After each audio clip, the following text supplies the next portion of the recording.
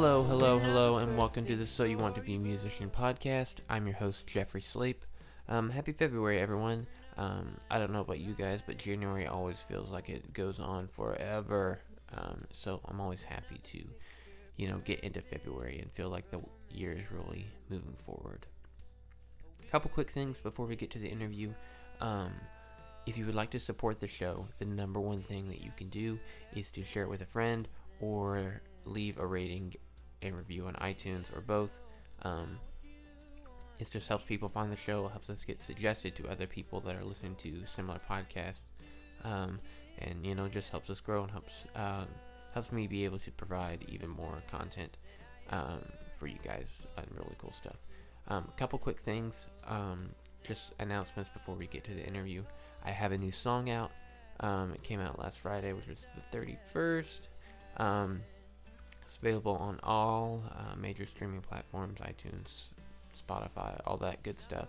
I'm going to play at the very end of the episode after the interview, so if you'd like to check it out, you can. I'm also going to link it in the show notes, so if you want to go and save it for later, you can do that as well. Also on the new music front, I have another song coming out on the 27th of February. I will also link the pre-save link in the show notes. Those of you that want to make sure you don't miss that, you can. That's there. Next thing, if you have any questions or comments about the show, or there's questions you want me to ask, or there's people you'd like to hear from, you can always reach out to me on Twitter and Instagram at j_slape, SLAPE, or email the show at musicianpod@gmail.com. Alright, today's guest is bassist, session player, teacher Ian Allison. Ian has played on a bunch of records, is also in Eric Hutchinson's touring band, and has also appeared as an instructor on Scott's Bass Lessons. Man, guys, you need to go to his Instagram right now and follow him at Ian Martin Allison. You're going to get, after you listen to this interview, you're definitely going to want to follow him, but just go ahead and take my word for it. Go ahead and hit that follow button for him. He just provides a lot of really great content, mostly geared towards bassists, but I think any musician was really going to get a lot out of it, and that's kind of how I came to discover Ian. And as always, I'm going to link all of Ian's information in the show notes so that you guys can get in touch with him and keep up with what he's doing, so you can, maybe hire him for your next recording project. I'm sure he would appreciate that. So without much further ado, this is my talk with Ian Allison. Jeffrey. Hey, Ian, how you doing? I'm good, man. How are you? I'm doing well. Can you hear me all right? I can hear you great. Yeah, how about me? Oh, yeah, I'm doing pretty good. This is like my first call recording, so I've done a couple tests. It can be dicey. It can be dicey. Yeah. So yeah, man, how was your day today? Oh man, my day was great. Yeah, I've got a couple little kids that are in school, and third grade and preschool. So just when I'm not out on the road, I'm a stay-at-home dad, and then I'm out playing at night. Yeah, no. And when they're at school, I'm doing sessions, and I'm just like living that balance, trying to make that work.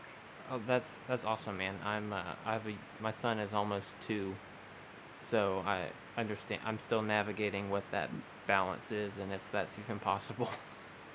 Yeah, man, it's insane. It's so insane. I feel like for me, after when 3 rolled around, or 2.5 rolled around, we actually started to find a little bit more equilibrium and started to feel like, oh, we could get a nanny for this certain amount of days, and I was just home for the first 2 years solid, and it feels in real time, that feels so intense, right? And like long. In real time, you're like, this will never end, and it's great. And there are things about it that are so wonderful, but boy, you start to get a little, or at least I got really cabin fevery, Oh no, I totally feel that, guys. Yeah. Like I'm the one working now. My wife stays home, but when my son was like really little, it was reversed, and we were both working, and I was doing like part time, like a couple days a week, and then staying home, and it's crazy. And this was before he was like crawling and everything, and so like I still like come home like from like the weekend, and I'm like, wow, you do this every day, like. Oh, dude, She's like, I yeah, know, and I'm like, wow, I like really appreciate this. I know. It's crazy, man. It's crazy. But it's also good. Like I wouldn't have it any other way. You know, I love that. I love fighting for both. Yeah, oh yeah, and I feel the same way, and it's nice to hear there's someone like a little bit ahead of me that's like, yeah, I don't haven't quite figured out what the balance is. So like, I'm like, Oh yeah, okay, man. I cool. mean, I'm not the only one like losing my mind. oh no, dude, we are always struggling. We're always struggling with that, trying to figure it out. So it's just a constant struggle, and then you just have to like live in that tension. You know? Yeah, for sure. Yeah, no, it's a hard thing. I think for me, it's just kind of like living the tension of that. Like I'm still, I mean, like I said, he's like almost 2, but still like kind of new and figuring that out of like, okay, um, yeah, just kind of sitting with that tension and like still kind of figuring out they're like, oh yeah, I'm a dad and that's awesome and I love that, but like also like I'm the one in charge, so that's you know, Yeah, right. And also, you have to feel fulfilled, and so that you can be a good dad. I mean, I'm a big believer in that. Of like, you have to do things that you want to do that give you life. So that you can bring your best attention, focus, non-resentment, right, to your child. oh yeah, no, Like it's absolutely, huge. I'm a huge You know. yeah, no, I think that's super important too. Just like, all right, hey, like I need my time to like just go do whatever. Yeah, man. Yeah, that's. I mean, I'm speaking for myself. Like that's the thing that I struggle with is like, okay, get enough time where I feel like, oh, now I can come back into the dad role, like when I'm just solo with my kids and be actually like a present parent. you Yeah, know? and not be like, oh, I've got to do this and this and this and like Yeah, just. or just always on my phone or, yeah, man, it's crazy. Oh man, I'm so guilty of that. I'm trying to be like way Oh yeah, better. every parent. I mean, the kids that are growing up now are all gonna say, "Oh yeah, my parents were always on their phone." That's what they'll say. Yeah, And it's crazy. And it's not like no one's doing it right. It's just about like trying to not do it 100% of the time. you know, it's like trying to cut it back from 87% to 74%. yeah, and You know that's what I mean? Like and then hopefully from 74 to 65. Like that's the oh man, it's every parent's struggle for yeah, sure. Every parent feels guilty about it. yeah. Yeah. It's yeah, Dude, who knew that we would just be talking about parenting? I know. Well, on kind of like into that, like kind of going into that. I was like, how do you like? What do you do to like stay inspired, like musically, and then still have that fulfillment, like to come back to music fresh every day? Like, what does that look like for you? Man, I'm really fortunate that I really, really love playing the bass. Like full stop. Like I feel uh, just brief history. I came up, teens and 20s playing in this rock band. I grew up in Montana in this small town called Kalispell, the northwest corner. Found some dudes, same. Everybody's got a similar story if you came up in a band. And I just had these, essentially lifelong friends. I still know these guys and make music with them in, various avenues. But we had a band, and all of my teens and 20s to the decades were about that band. And then and we were like, we're going to change the world, like obviously, like Yeah. when we didn't change the world and like started to feel like more adult responsibilities, and I started to get really interested in being a side musician, and like working for a variety of artists, so that change was really good for me actually. Like so I have both. I have this urge to create and collaborate with people and actually like on the writing end. or even just like writing someone bass lines for their record. Like I love that.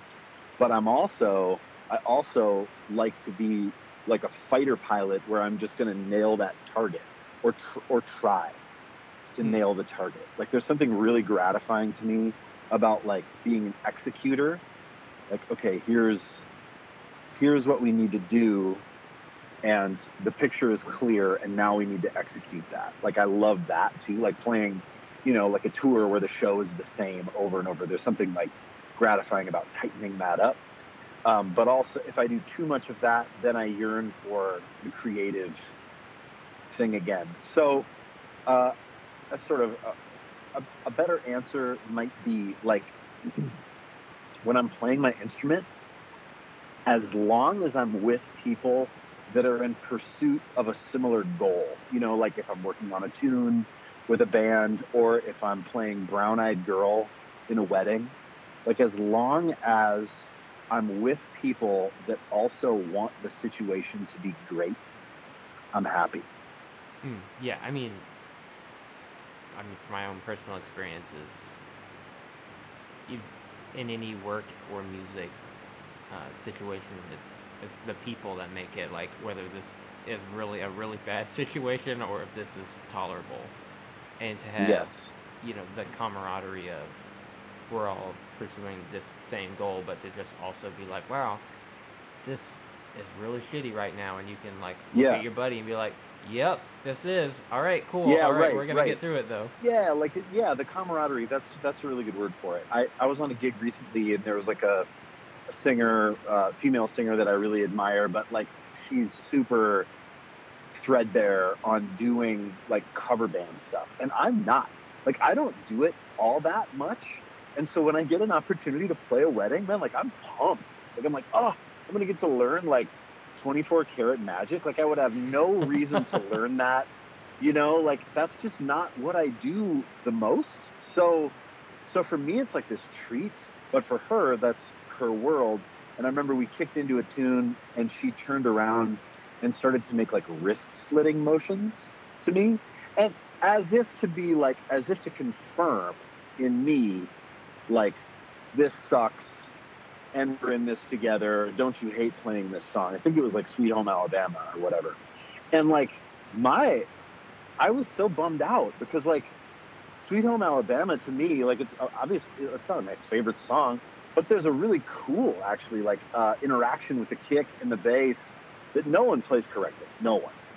And like I had like studied it, so like we kick into that, and I'm like taking it seriously, and she's making wrist slitting motions, and I felt like, oh, right, like not everybody feels this way, like people hate their gigs sometimes.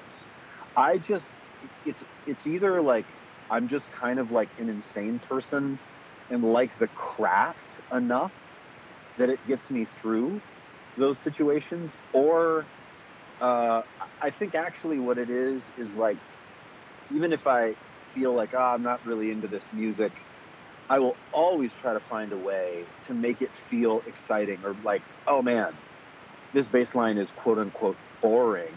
I'm going to focus on the smallest detail of like muting out that, particular subdivision to give the kick more weight, or, to leave a hole on 2 and 4 for the snare. Or like I start to get really microscopic, and that helps me stay really engaged. Dude, here's the deal. After I had a kid, like I was playing my bass and I was looking at it like, this is absurd. Like I'm playing this instrument that's made of wood. It has these metal strings across it. I'm so precious about it. I think about it all the time. And I'm basically like, I'm just entertaining people. I'm an entertainer. And I'm playing this weird instrument that just like provides the low end that not very many like regular music, like casual music listeners even care about or even know exists. Like they can feel the bass, but I'm like, this is preposterous, and I feel like I'm winning the lottery. Like I love it so much, and I get to do it for a living. Like it's just absurd. It's totally absurd. And I really connected with that actually after I had a child. and like, like going through the motions of, trying to raise a child and not kill the baby. You know what I mean? Like, and I'm like, what am I doing? This is crazy. So I guess, like, I try to enter any rehearsal, any gig with like huge gratitude from a starting place. I'm not saying I always like leave the gig or rehearsal feeling that same level of gratitude. I just feel way fortunate to be like a musician in 2020 doing what I do. It just feels like I've won, you know? Yeah, dude, that's awesome. And I'm like sitting here like, wow, I wish I played with more people like you. Yeah, I mean, um, it is infectious too, and when I'm around people that feel that, it's just like, it's the best thing in the world. I find that I'm a bit of a cheerleader, though, like, not, I mean, I'm surrounded by people that love music, but I am, I'm constantly like, come on, guys, this could be better. This could be like, oh, let's get that lick. Let's run that lick again. Let's like unison. Let's make that really tight. I find that like that enthusiasm then leads to me being a band leader, or kind of like, if I'm not like a designated MD, then sort of just like a cheerleader for the situation. And typically, like, people uh, like have fun, or they try. If I am bringing that energy, people are like pumped to like rise up to that energy. You know, oh, for and then sure. it just makes everything better. And I've had some great collaborators and teachers and musical influences in my life that have really led me down that path, like really striving to make it great, uh, and to have a great time. Like, no one got into this industry to like make money. If you're a kid, you were listening to a Rush record or something, and like that was me. Like, you connected with some music thing and wanted to play. It had nothing to do with like, being a self-employed musician paying 36%, you know, income tax every year. Like, no, it was about this love. And so my whole thing is like, I'm really passionate about keeping that alive, like keeping that like youthful spirit of why we started this thing in the first place alive. Yeah, and wow, that's like really interesting you say that because I feel like because I also just like find a lot of enjoyment just for like playing for no specific purpose, and I don't think that's unusual. But some like I'll get up in the morning, like I try to get up before like the rest of my house and like either like practice or work on like songwriting, and like most of the time it's just like, oh, I don't want to get up, it's too Yeah. early. But then it's like after I've done like I've played music or I've like just played guitar, I'm like, oh yeah, that's why I do this. Like that's why I wake up, Oh and that's man. why like I like I'm working on all these other projects to be able to do that more and make that my full Yes. time thing. And so like It's therapy too. I mean, or it's like, it's, I feel probably the most relaxed. Like, if I get to spend a half an hour with an instrument in my hand, like, and I'm not preparing for a gig where I have to learn 40 tunes, or, like, if it's not specifically for a purpose, I'm not charting songs, but I just spend a half an hour playing to a click, or even just improvising, or even just playing threadbare old licks that I've played for years. It's therapy. It's like, it feels like a vacation to me. oh no, like absolutely, absolutely. I escape. It's honestly like this really odd combo for me of like my escape mechanism, but also the thing that I do for a living. And so, like, I have, that word balance again. I have to balance the escape and then just like, oh, I just want to play. I just want to work on nothing for 4 hours with this instrument in my hands. I just like the way it feels in my hands. Like, Yeah. with like, okay, nope, I got to get down to work. I got these tunes to learn, and I mean, I like that too. But yeah, man, like spending time with your instrument. That's like when I had students.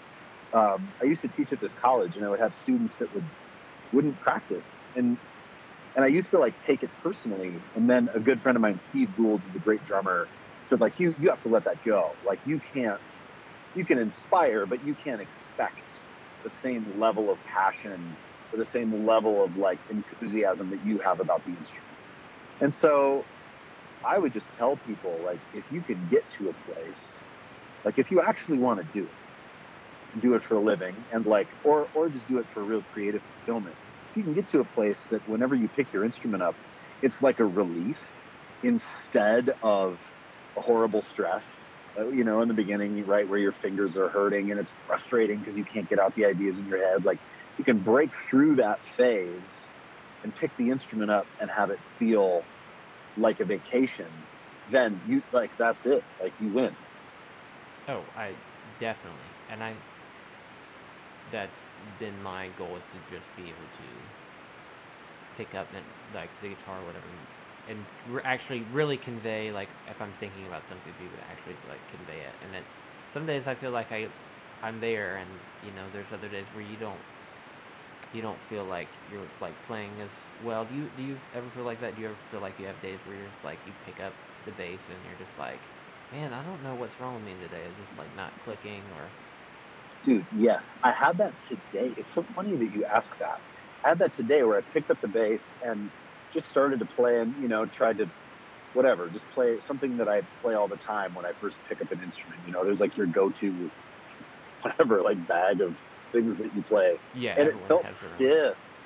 Yeah, it felt like a little stiff, and it felt a little like cumbersome. And I thought, oh man, that's odd. But I've been doing it long enough that I know that really um, it's just about reps.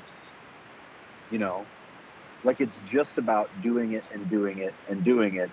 And if you play the same groove for 20 minutes, the end of that 20 minutes, man, that groove is going to feel so comfortable and good. And, if you're intentional about like, ooh, this is feeling stiff, and asking why, and maybe stretching out a little bit, and then like really locking in your syncopation with a click, or your internal time, or like, as long as you're intentional about what you're doing, I think, I think you can break through that thing of like, oh, it just doesn't feel good today. But you have to ask why, you know. Mm. And then I think it's easier to suss out. And it's just time. It's like someone was asking me on Instagram the other day of like, man, I've been working on this technique, but I'm really struggling to get it. And literally, like everyone thinks it's about their hands, and thinks it's about like, oh, my hands just, my hands are too small, or like, my hands just won't do it. But it's not your hands. Your hands are so capable. It's your brain. It's literally like, and I think this is so encouraging. It's literally doing it enough so that your brain is able to send the right message to your hands. It has zero to do with your hands. Like your hands, you can move your fingers in the craziest ways, just, on their own. But to do this sort of odd, finite motion, your brain has to communicate the right thing.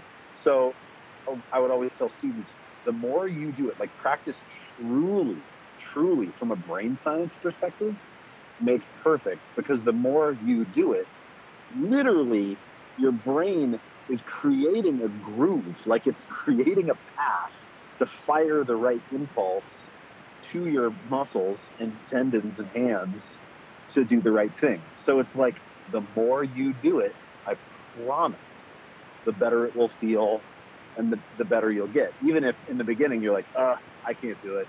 My hands just won't do it. It's not your hands, it's your brain, And I love that. So it's like, I just did this thing, Jacob Umansky, the dude who plays for Intervals, like a super like proggy math. Oh yeah, I know who Intervals is. Yeah. He put up this like riff challenge, and it's this insane like hard slap thing. And I used to work on that stuff when I was a kid, and I was like, oh, this would be fun to try. And I just started and thought like, oh, I'll never, like, nope, that ship has sailed. And then I'm like, hold on, I should practice what I preach. And then throughout the course of the day, I started at like a quarter speed, and slowly but surely just sped up the click, tried to practice it clean, super slow, clean, to where, I can go up a couple clicks. Oh, look at that. And my hands, or super relaxed. It's no problem. It was, and I saw, like, I could feel it happening. Like, yep, it's just like my hand isn't quite getting it, but it's because my brain isn't, doing the, isn't sending the right message. And by the end of the day, I had come leaps and bounds, and it's like, man, just that belief that you can do it. And then the like discipline to dig in and just humble yourself, do it so slow and so clean, and then be really intentional about like, nope, you're only going to speed it up when you've achieved that tempo super clean. That's everything. And then your brain is like, oh, okay, I get it. Now, let's move on. Like, level up, level up. But I love that. I love that thought. It's super encouraging to me. It's like, the more I do it, the better I'll get. So do you, on the subject of like practice, you have like a routine that you like make like a schedule of like, I'm gonna work on these things like for the next like month or so, or do you just kind of sit down and decide day by day like what you're going to actually like practice and focus on? Man, I wish I could be like, yes, I have a 45-minute practice regimen every day that is, what I tell students of mine is, I think like that thing of practicing for 4 hours is not all that helpful. I think shorter bursts of focus is really good. So when I'm really disciplined, I try to do 45 minutes, and I try to break it into 3 categories.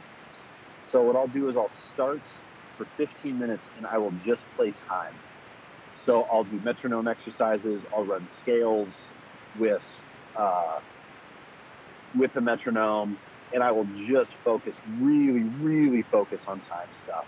And then I'll turn it off and tap my foot and feel like, just play one note, make the groove really hard to the best of my ability, right? So for 15 minutes, I'm only focused on time. The second 15 minutes are focused on some maybe like theoretical concepts that I feel like I need a better grasp on. Maybe it's like 2-5-1s, soloing over 2-5-1s. Maybe it's like, you know what? For this 15 minutes, I need to go to work, so I need to chart that song out. I know I've got, I can get 1 chart done, maybe even 2 charts done in these 15 minutes. I'm going to do that. But it's like a disciplined theory or sort of more academic endeavor. And then the third is sort of a reward structure where it's like, now it's improv. So if it's a new pedal that I have, or if it's like, man, I heard this tune on the Minneapolis radio station that I love, and I love that bass line, I'm going to find that, and I'm going to enjoy learning that. It's like, I think the end of the practice routine should be some kind of like, it should be fun, or like more rewarding to like the pleasure center than maybe playing 40 BPM with a click in your first 15. So that's kind of what I do. And I've heard people say, oh, you should improvise first, but whatever, man. My deal is timekeeping, academia, improv. That's what I try to do. And then if I go past 45 minutes, great. It's gravy, but I don't feel like then I'm actually really practicing. I kind of feel like then I'm just having fun. And that's great. Like, time with your instrument, fantastic. But yeah, man, that's kind of, that would be a goal of mine, to like get to doing that every day. I don't do that every day. I'm way more, I'm 41 years old, and it's what I do for a living. And so there's always songs to chart. There's always emails to write about where we're going to send our gear after the tour, or, you know what I mean? There's always sort of like admin stuff that I feel like I'm constantly behind on. And then sometimes my practice time goes into making content. It goes into doing stuff for Instagram, which I just this year started to take really seriously, and it's been like more fruitful than I can even tell you. I mean, it's crazy. Like, really taking that seriously and trying to think about loving an audience and a group of people and like trying to make content that I would want to see from a bass player, you know, for a particular group of people. Like that, it's just been a huge game changer for me. Well, yeah, dude. So yeah, That's it's funny you said that because that's kind of I don't remember like how I found you on Instagram. yeah, But I remember just like kind of following you, and this it was probably a little bit before you started, I think, really doing, um, more stuff. yeah, your content that you do Yeah, now, which I really enjoy as just like a lover of music. thank you, man. Thank you. But I remember just like following, like, oh yeah, this guy's got like some cool pedals or whatever, and then like you started like you talk about practice or whatever, and more. I just felt like stuff that was a little bit more applicable to not just a bass player or even music specifically, but just like, hey, if you want to get better at any skill, like, do it. Um, Yeah, yeah, right. Like a little bit of that, like self-help motivation talk. yeah, but Yeah, it could apply to. Yeah, I don't think it's so different. Like, I think music is almost has like a spiritual element to it. At least for me, is you absolutely. know, it definitely is this almost like magical, like otherworldly thing. It's not like it's science and it's math, but it's also just like you said earlier, there would be a specific piece of music that just kind of affects you in a certain way, and like I think that's the cool, like that's the best part about any art. Really, is just its ability to affect us. Man, it's so true. It's so intangible. Like I will hear a song, and I almost don't want to know why a song arrests me, but that happens to me quite a bit, and I feel fortunate for that. Like where I'll hear a song, and I will just stop the car or like stop what I'm doing, turn it up, and be like, and I don't know what it is, and I don't know that I want to know. You Yeah. know, like is it the 4 chord to the 6 chord to the 5 chord, or is it a lyric, or is it I don't know, or is it an aesthetic, like a sonic aesthetic? It's like all of these things, but yes, it's very ephemeral. I can't always put my hands on it, you know, or like put a finger on it as to why. But I agree. It's a language to me, and you know, you're on this. Everyone that participates in it is on this journey of like speaking this language. They're on a journey of fluency. You know what I mean? Mm. And like along the way, I just I hope to never lose sight of like the magic and the emotional like gut punch that it still has for me. I mean, I cry like a baby at things.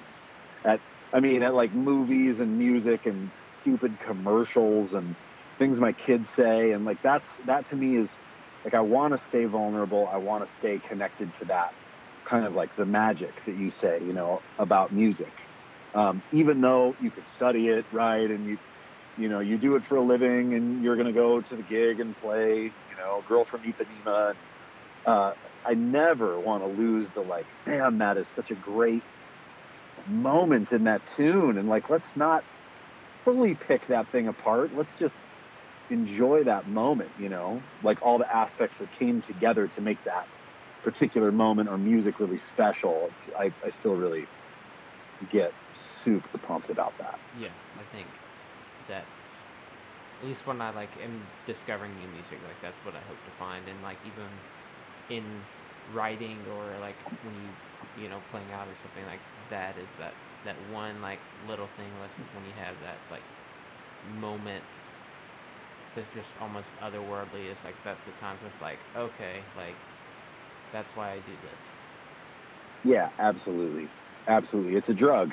It And then really is. everybody is trying to get back to that feeling, you know?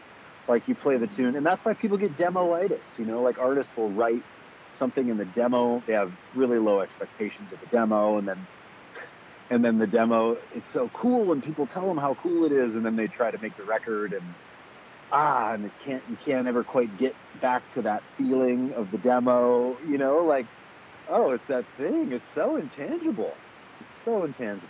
Yeah. and that's part of what makes it so lovely. Oh, exactly. I mean, that's, the juxtaposition, I think, of everything in life is you have to take the good with the bad, and they can't exist without each other. Right. Um, but just kind of like staying, kind of switch gears a little bit on you. Um, I'm someone that's like, I'm still work. I'm not even, this is not my full time thing yet, and like, working to do that. Like, what kind of advice, like, do you wish somebody gave you when you were first starting out, of someone that is trying to pursue this to make this a full time job? Um, that's a great question. I get asked this a lot, and the problem is there is no like secret. There's no thing where I'm like, dude, here it is. Are you ready? I'm going to tell you the thing. And you're like, oh, if I just do that. A couple things. First of all, you have to be afflicted. And I use that word really intentionally. Like, people will say a lot like, oh, you got to love it. Well, yes, you have to love it. But you also have to have this sort of like affliction where you can't see yourself doing anything but it.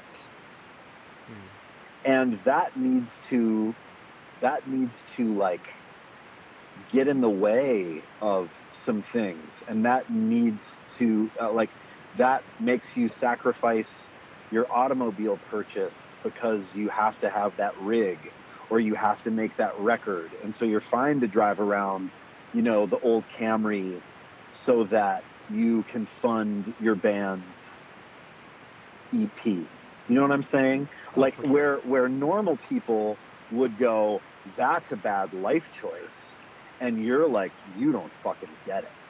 That's, like, there's an affliction. And I'm not saying that that's a good thing or always healthy. I mean, man, but I have that affliction.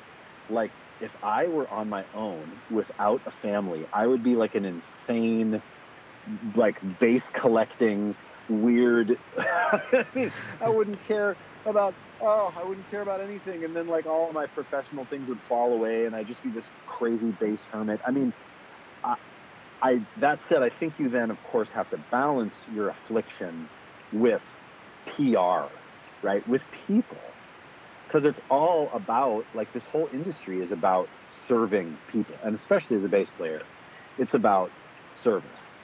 It's about figuring out, like, how to bring your best self, how to bring your best preparation, and really, in any situation, like, how you can make it better. Not just come in, play some dope fills, turn on a cool effect, play the right notes and bounce, but like, how can you make it better? Like, what suggestion would you make to the artist about maybe like some alone time she needs before the gig because you saw at the last gig she got really stressed out? Or, man, you notice that the drummer's blood sugar is a little low on that session, man, and that producer likes to run him a little ragged, so maybe you find out what he likes to eat and you bring to the next session, like, his favorite energy bar and coffee, or, you know what I mean?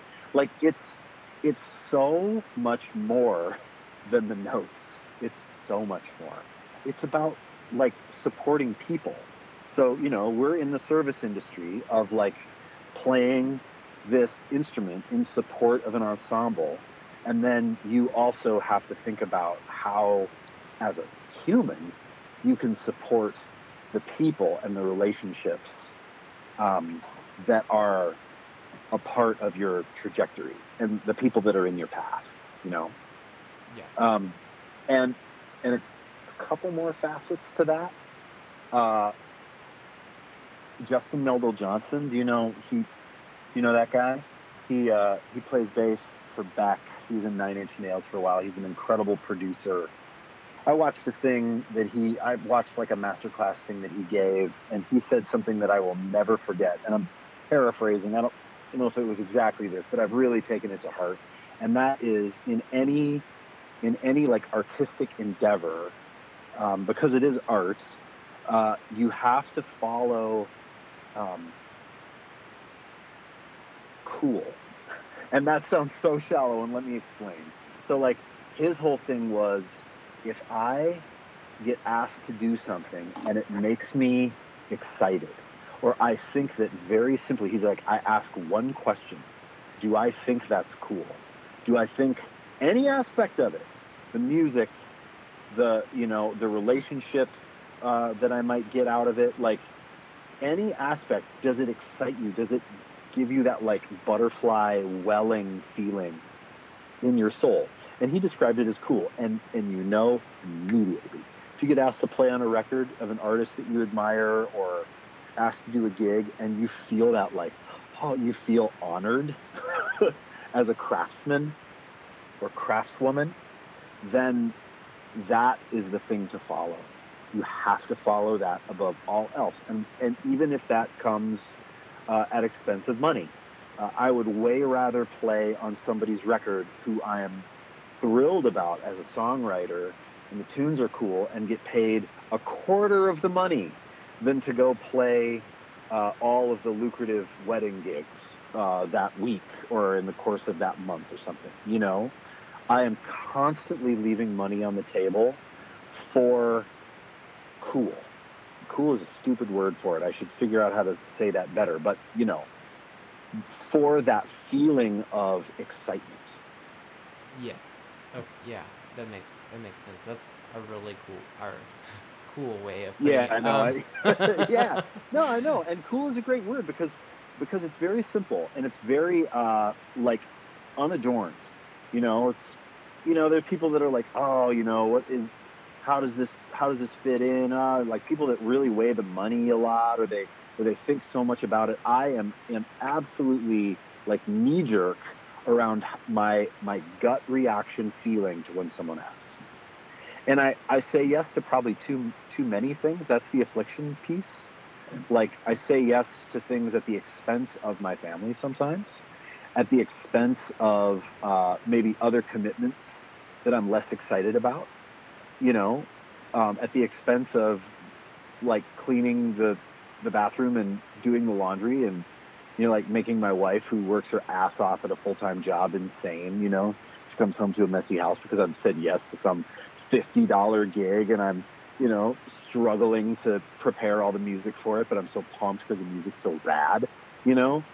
That's like, you have to stay excited. And if you can do that, the benefit to doing that is it puts you in front of more things that you'll be excited about. So an artist asks you to play on their record, and you're so excited. You meet the producer, you meet that drummer, you meet that engineer. That engineer loves what you do and is like, dude, you would be perfect for this other thing that is kind of in that vein of what you said yes to because it tripped your enthusiasm cool meter. And you get put on to another thing that also, you know what I mean? And it's a snowball situation, right? Yeah. So that, and then the last thing I'll say, so we have affliction. What was the second one? Oh, bringing, like, that it's a PR gig. Yeah. That it's all about people, and that I'm led by enthusiasm and that simple feeling of cool. And the fourth thing I'll say about this is that,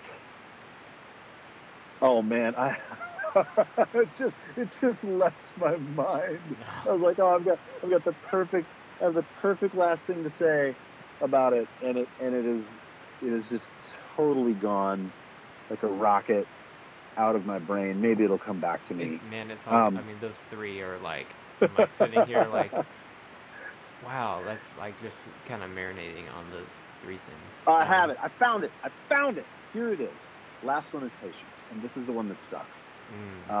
The last one is patience. How old are you? I'm 26. Right. So I am 41. I mean, a little Mickey math. I'm almost twice your age. I didn't actually get my first, I got a touring gig with Eric Hutchinson's band when I was 36.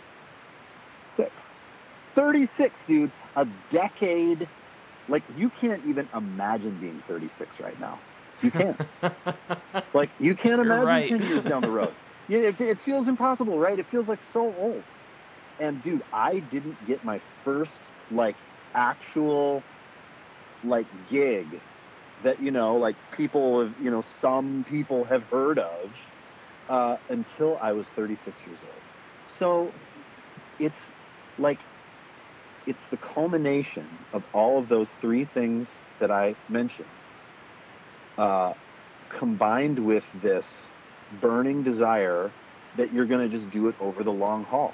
That for you, over the next 10 years, you are going to act in a way that is going to get you more and better opportunities, and that you'll go, man, at the end of, you know, you're 36 and some cool things have happened as a result, and it's just because you've been acting this way for a long time. There is nothing you can do right now, one single thing that you can do right now that will like make the difference. It is all of those things together. At least this is the story of my career. All of those things together over time. And then you just get to like, dude, I never want to retire. Like, I want to die playing corny smooth jazz gigs in Mexico in a Hawaiian shirt. Like, dude, you know, I don't want it to end. So for me, like, I sometimes am I self-sabotage. Like, I don't want to make a ton of money and like not have to gig. You know, like, I want the process, man. I am all about the process. I like that it takes time.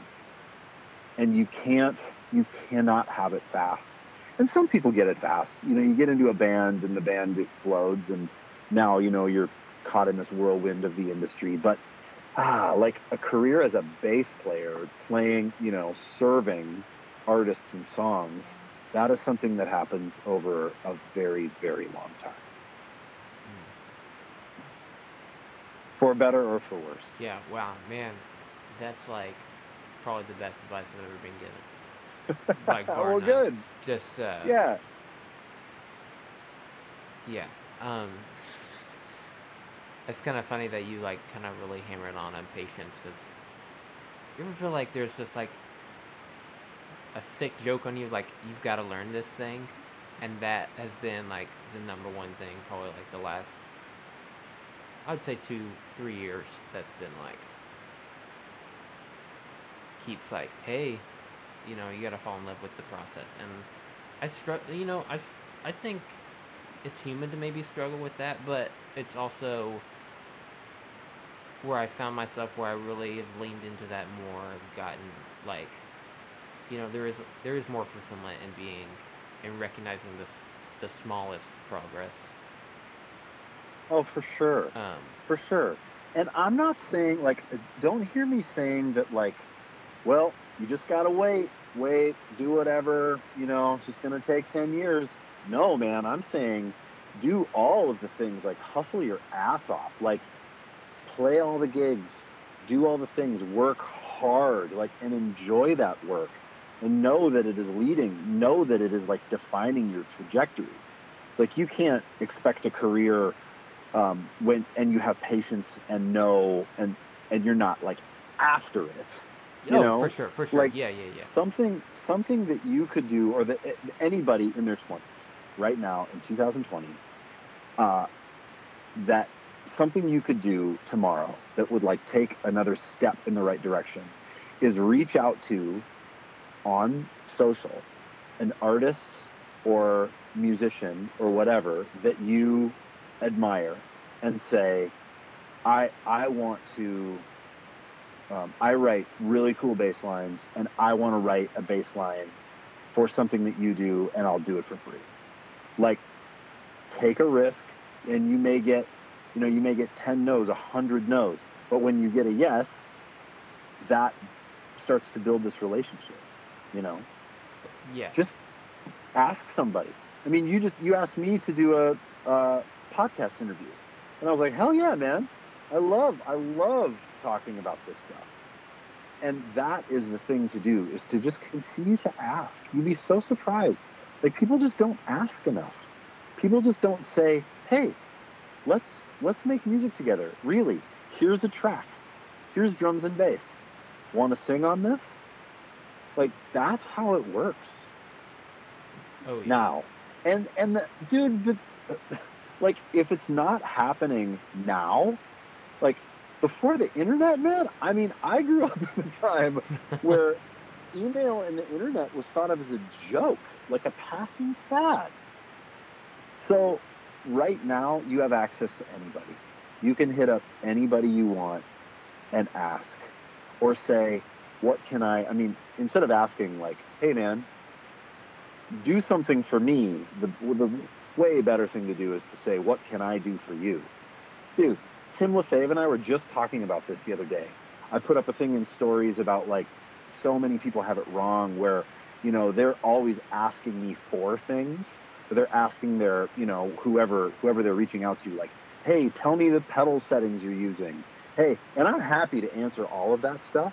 But a guy like Tim gets 100 of those a day. And he's like, he was like, Ian, I cannot answer those questions. Like, it's called Google. Like, you want to know how to get a cool synth bass sound? Google it. like he's like, I don't have time. And I'm like, yeah, but what if one of those kids said, I'm coming to your show in New York. What's your favorite coffee roaster? He was like, it would change everything. I said, yes. So they bring you a killer bag of beans and talk to you and then say, man, would you mind if I ask you a couple of questions about your pedals? He's like, dude, no one does that. I'm like, yes, it's because it's a transactional, what can you do for me economy right now. It's like so many kids, not just kids, but people that are on social media are just like, I have access, so I'm gonna take. Oh, I can't believe that I can DM whoever, so I'm just gonna ask and take. And for me, I love answering questions, but I'm not to the level that Tim is. Tim is inundated, and for someone to break through that, you need to provide value. Like, as a young musician, you need to say, I am a killer beat maker, and I will make you 5 dope-ass minute-long Instagram-worthy beats for free. Or, I love playing this kind of bass. Like, let me write you a cool bass line. Do you have anything that needs bass? I would love to do it for you for free. Like, that's it. That's how. And then that leads to cool, that leads to money, and then it's, you know, the world's your oyster. Yeah. But no one does it. No one does it. Everyone is saying, what can you do for me? Like, hey, listen to my song. Hey, come to my gig. You know, and nobody wants that. Nobody wants that in their DMs, you know? Yeah, and it probably is, like, especially frustrating to see that, like, a lot more if you're, like... Oh, yeah. You know, dude, he's just someone that has that big of an audience. Yeah, like 75 times a day. It's like, hey, do you put the octave before the fuzz? Or he's like, are you kidding me? Like, go experiment with that. Don't ask me that question. That's a ridiculous... Like, for Tim to answer that 75 times a day is just it will never happen. Yeah. Right. It's not a productive use of his time. He gets irritated by it. He's like, if someone actually said, dude, I wrote this sick beat and I'm just going to give it to you and feel free to do with whatever you want. I just love your bass playing and check this beat out. No strings attached. He's like, I'd start to pay attention. Like, fuck yeah, you would. You know, so I don't know, man. That's just, check this out. That's how I approached Scott Divine. So I got to do some stuff for Scott's bass lessons, which is one of the biggest and, like, best opportunities of my life. And it was a result of me hitting him up. He'd taken notice of a couple things I'd done and left a couple of nice comments, which was so, like, it blew my mind, dude. I cried. Like, he left a comment on something I did, and I literally, like, burst into tears because I'm an emotional baby man. But I hit him up and said, I love what you do. I'm a huge fan. I'm a good educator.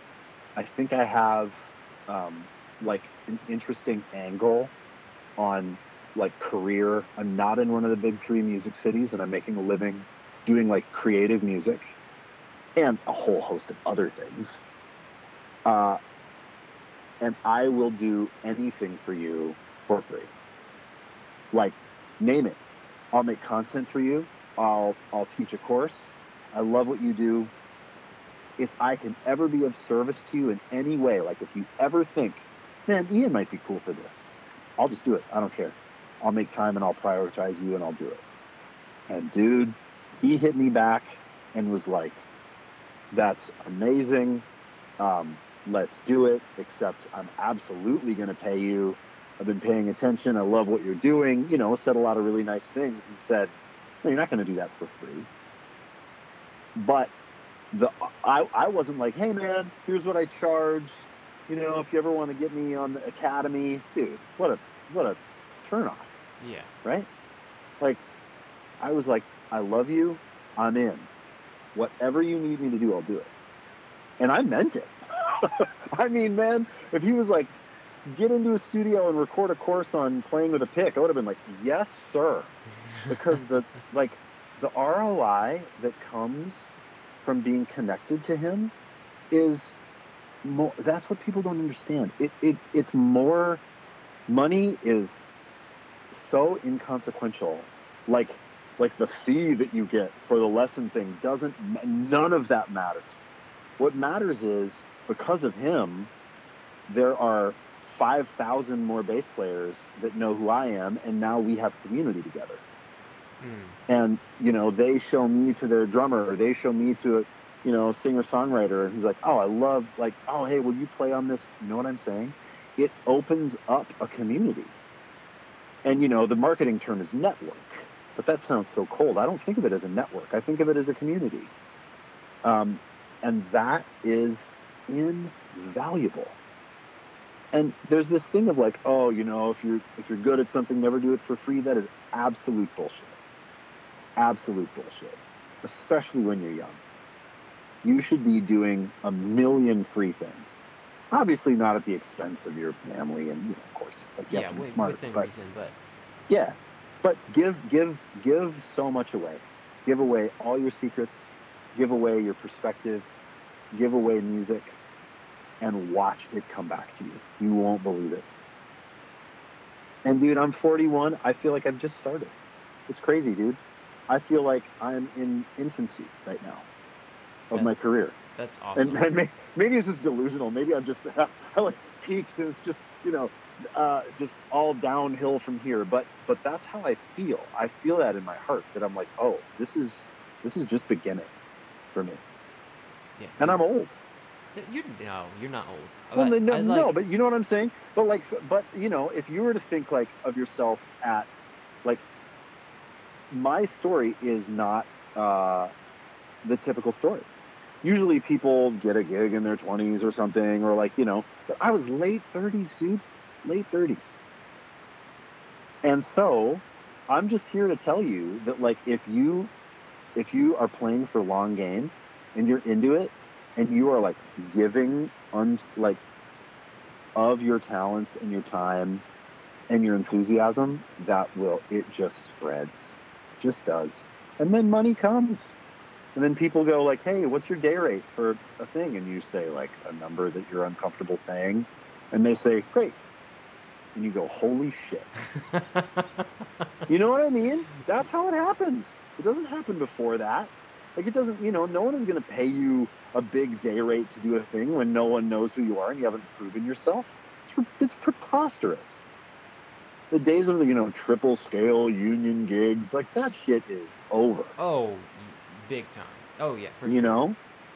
I mean, even in Nashville, that, you know, that's gone. Is that where you're at? Are you in Nashville? Yeah, I live in Nashville. Right. So that is the Nashville story, man. Well, David Hungate, man, David Rhodes, man, these guys, triple scale, and there's this old dusty ass. It's maybe more my generation of like, oh man, that's the thing, man. You're gonna be playing on, the big country hits, making that triple scale. These guys are gonna live to be 100 years old, and they're gonna have those gigs forever. Yeah, I mean, for sure. I mean, that's like stuff like still goes on here, but it's like only if you were, signed to some and have some huge deal as like a country star, are you gonna like be cutting with those people, like. And you are only gonna be that person's bass player when you have grinded for 20 years. Yeah. Unless you're a road guy. I mean, there are a lot of road guys. There's a lot of touring out of Nashville, and a lot of like bro country bands that go out of Nashville that have 20-something like X Warped Tour, or like 30-something X Warped Tour guys in the band. Like pop punk guys. I feel like that's like such a thing. Oh, for sure, it is. And that's a scene that I am completely not attached to, just because I don't live there. So for me, it's just been about like taking every weird opportunity in my town and believing in my community, and operating under those 4 principles I told you, and things happen. Yeah. Well, I don't want to like take up like a ton more of your time. I've been going for like a little bit. But you're good, man. You're good. If you want to ask anything else, please feel free. I'm like still like processing it all, like when it to like soak in. Yeah. Oh man, you've hit on everything. I read. Have you read Atomic Habits by James Clear? No.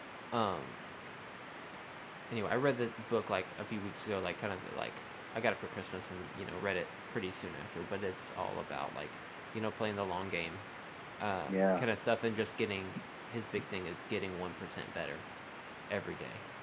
Yeah, that's awesome. But it's nice to hear. You can read it in a book, but to have like other like human voice saying like, hey, like, of course, man, do this, and like this is what I've done. It's like. It's just encouraging. So, man, I really appreciate your time so much. Oh, for sure, man. Happy to do it. And literally, if you're ever in Nashville and you need a place to crash, you have a place to crash, man. Yeah, man. I'll be coming through there with Eric Hutchinson probably in the spring. Okay. So it'd be fun to connect. Yeah, I'd love that. Cool.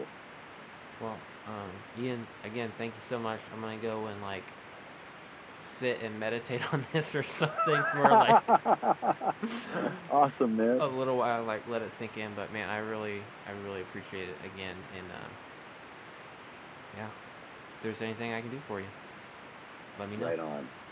Thank you, Jeffrey. All right, thanks, Ian. Have a good one. All right, man.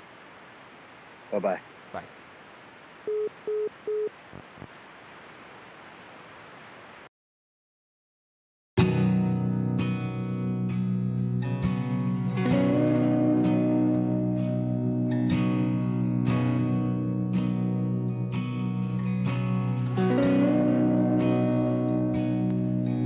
Pray you don't lose your innocence too soon, and you don't doubt everyone the way I do, that you stand up for yourself and know when to stand down too. I pray only the best for you. I want you to be everything I can, and I want you to be better than I am. So when I'm gone, you can find your own way through.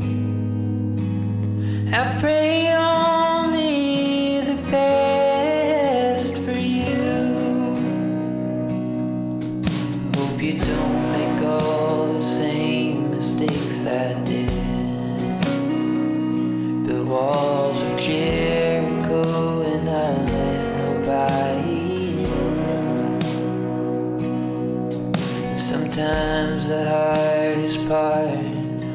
just letting go and giving in. I pray only the best for you. And I want you to be everything I can. Be everything better than I am. So when I'm gone, you can find your own way through. I pray only the best for you.